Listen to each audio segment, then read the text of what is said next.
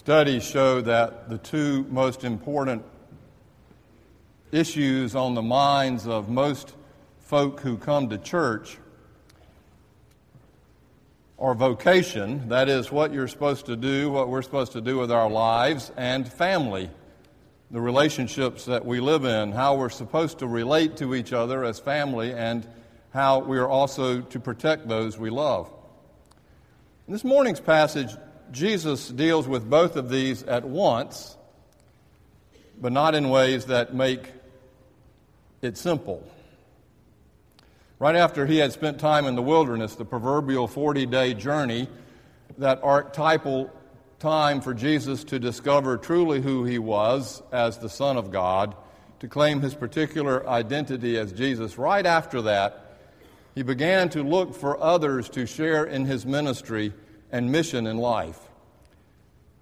This ministry he called the Kingdom of God. And this story from Matthew is how it started. Reading from Matthew 4:12 through 23, may God open up to us an understanding of this word.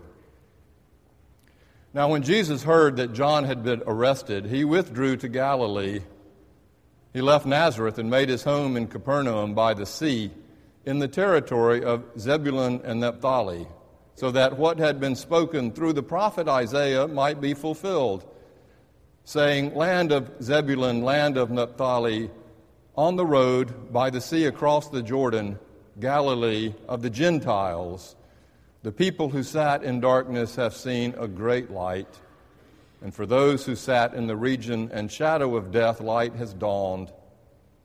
From this time on, Jesus began to proclaim, "Repent, for the kingdom of God," or heaven, "has come near." Now as he walked by the Sea of Galilee, he saw two brothers, Simon, who was called Peter, and Andrew his brother, casting a net into the sea, for they were fishermen. And he said to them, "Follow me, and I will make you fish for people."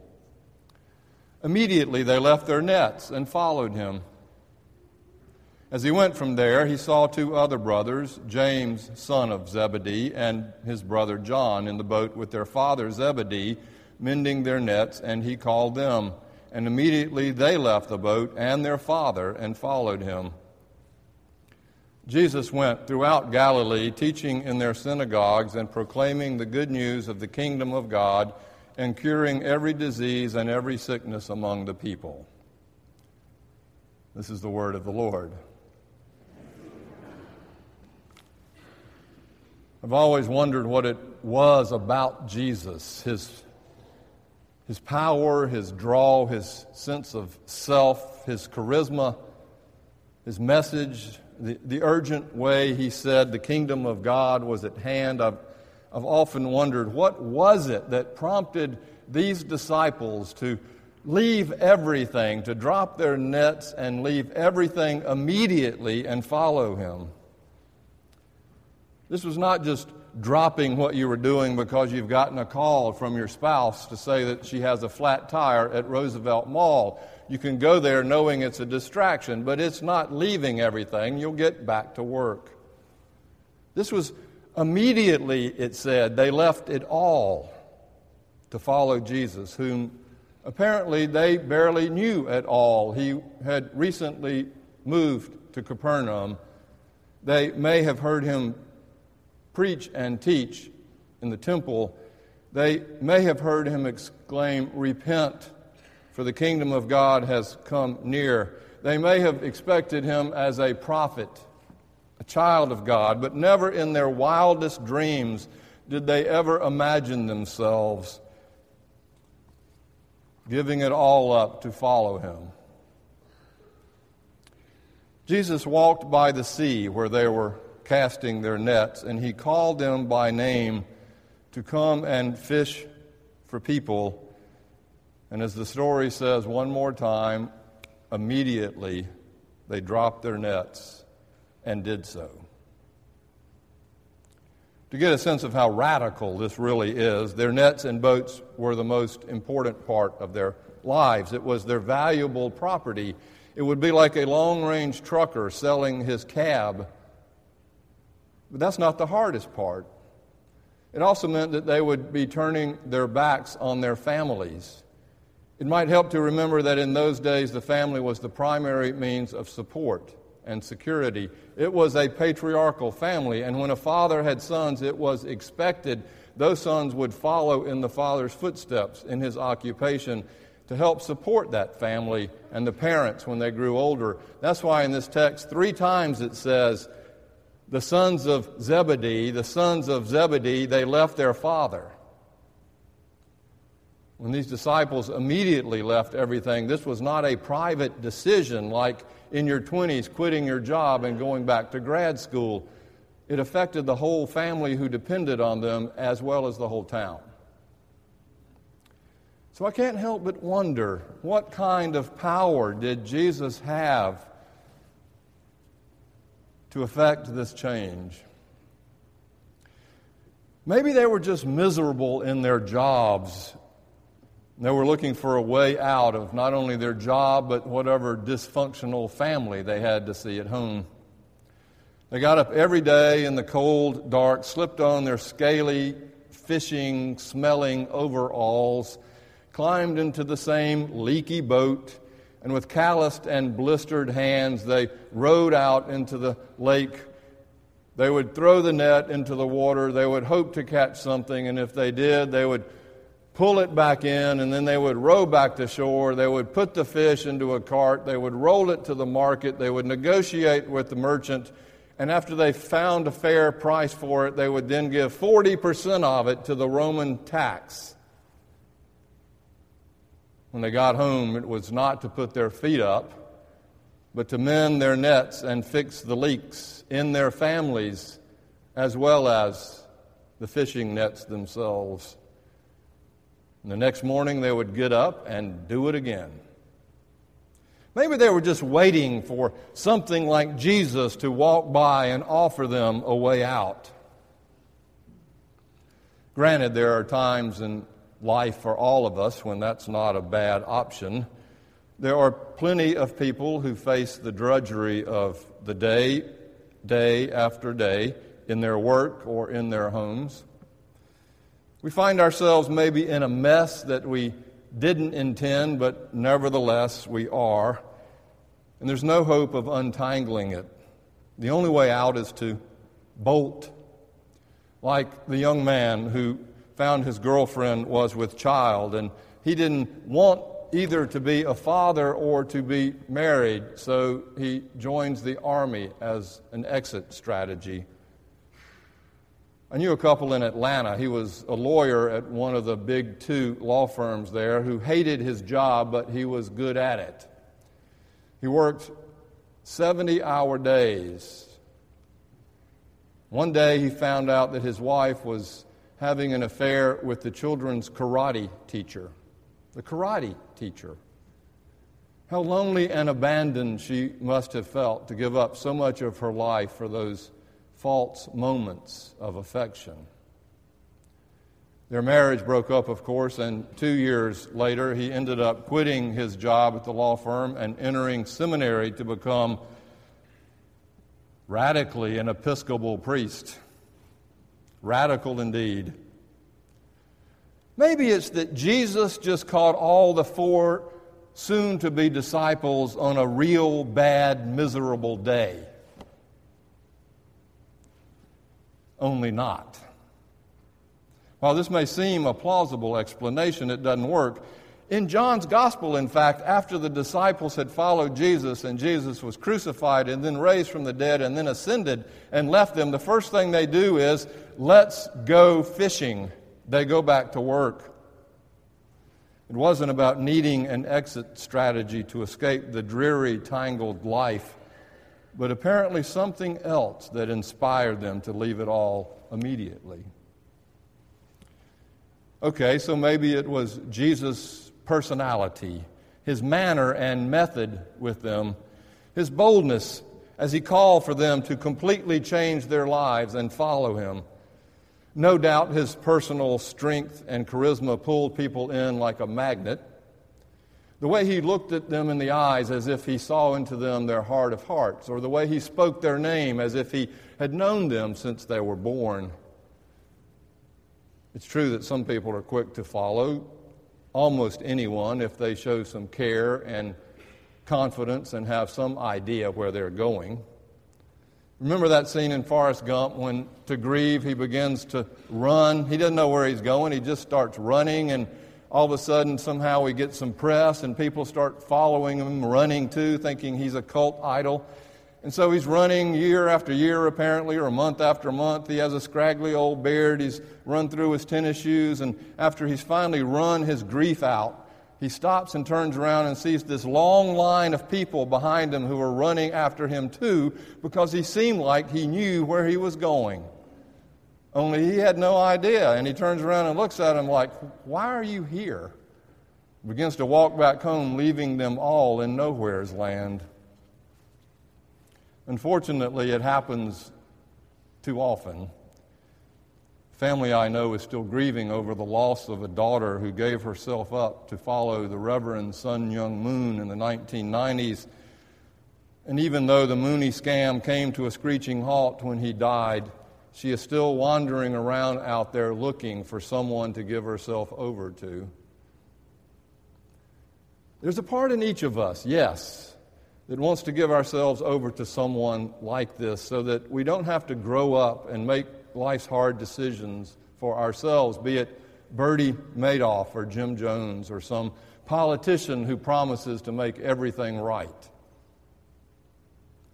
But this theory of needy and dependent disciples doesn't work either. They had obviously shown industry and responsibility and strength in the work that they had done up to that point. Plus, as any good employer knows, Jesus wasn't looking for those kinds of easily persuaded people to be his disciples, as history would show.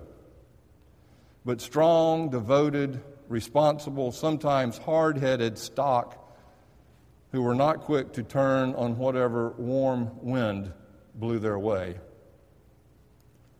While Jesus did have an incredible innate sense of self-identity and confidence, in a profoundly loving, caring way with people, his personality alone is not enough to draw these disciples out of their boat.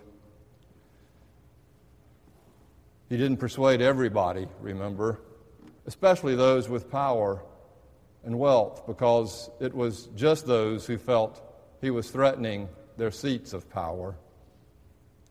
Which I think points to the real reason those disciples left it all. His message. It was simply this: repent, for the kingdom of heaven has come near. And follow me, and I will make you fishers of people.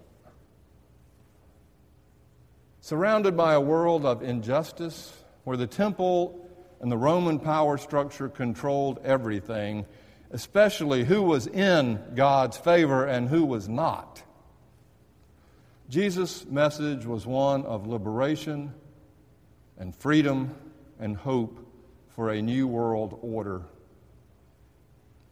A new world where God was available to everyone, no matter whether they were Jew or Gentile or Greek, slave or free, male or female, no matter their sexual orientation or what political party they voted for. Repent, he said. Turn around, for there is something you need to get back to that is so urgently important. It is worth giving everything up in order to find. And it's called the kingdom of God. And it is at hand, he said, right here within reach, as close as the air we breathe. A place and a time where you and all your loved ones will find that you are in God's grace and favor, God's presence. And you don't even need to go to a priest to get it. Follow me, he said, and I will make you fishers of people. Which is to say that in every case, when it comes to following Jesus, it is always about people. Caring for them and serving them and forgiving and loving them just like Jesus did. In every case, the kingdom of God is found wherever we take the gifts we have been given and give them back for the sake of others through justice, love, forgiveness, and peace.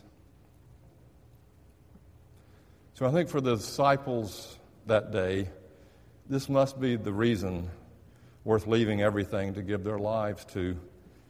It was Jesus' mission and his message that moved them. It begs the question, of course, for us. Do we need to do something this radical? Do we need to leave everything like them in order to find this kingdom? Please do not quit your jobs and go to seminary. We have plenty of clergy ministers. What we need are ministers out in the world on the front lines as bankers and contractors and housewives and husbands and students and nurses and business people. That's your ministry. But for us, the question is, how far do we go depends. And what it depends on is whether we are so blinded by the kingdom of darkness in which we now live that the only way out is to start over, to repent, to turn back, to leave whatever the darkness is around us and to start on a new way home. There was an article in the paper last week, you may have seen it, written by a man named Sam Polk, titled "For the Love of Money." He begins his article with this: "In my last year on Wall Street, my bonus was $3.6 million, and I was angry because it wasn't enough. I was 30 years old, had no children to raise, no debts to pay, no philanthropic goal in mind. I wanted more money for the same reason an alcoholic needs another drink. I was addicted." He goes on to describe how he got this way, starting 8 years earlier while an intern in college for Credit Suisse First Boston, discovering the huge sums of money that his bosses were making in salary and bonuses, and he worked his way up to a job making $1.75 million, not counting his bonuses, as a derivatives trader doing bond and credit default swaps.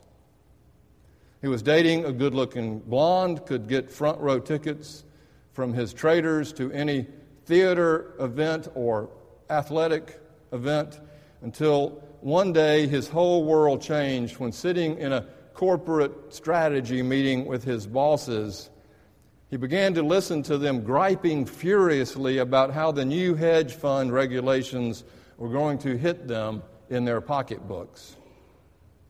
From that moment on Wall Street, he saw the new reality of it with different eyes. He started seeing the lot of them as addicts who would do anything for the next fix, so addicted to money that it controlled everything about them. Came to see that while he was good in math and trading derivatives, that the world was no better for it, maybe even worse, because of what he did was to profit from the problems in the world. So eventually, as hard as it was, he came to terms with himself, and he left, he quit.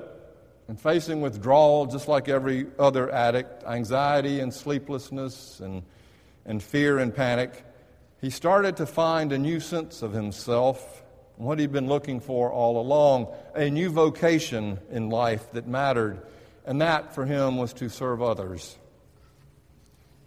He also found a relationship that mattered, and he got married.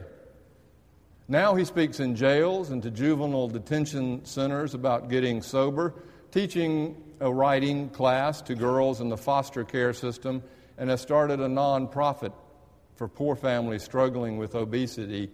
He says, "I am much happier. I feel like my life matters and I'm making a real contribution."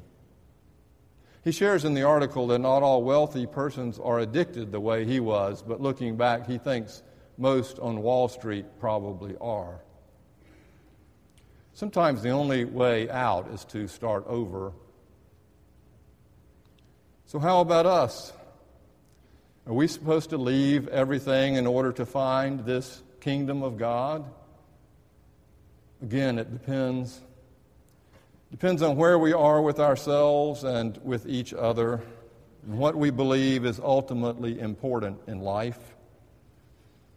My sense is that we all need to leave something every day, at least, to step out of our own boats of addiction and security and risk ourselves for the sake of God's kingdom and for others. In the end, of course, it is for ourselves as well. Each of us, in our own way, it depends. When we hear Jesus call our name, each of us must search our souls and find out how much we do need to leave in order to follow the way of Jesus. Here's the question Frederick Buechner raises, and I think it sums it up. It's in his book, The Magnificent Defeat.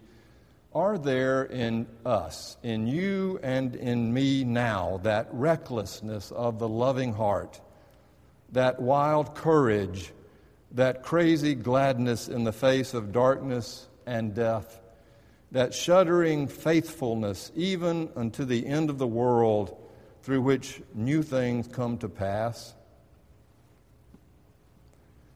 Each of us need and must answer that question for ourselves, and we will sooner or later if we're going to find that which we are most desperately searching for.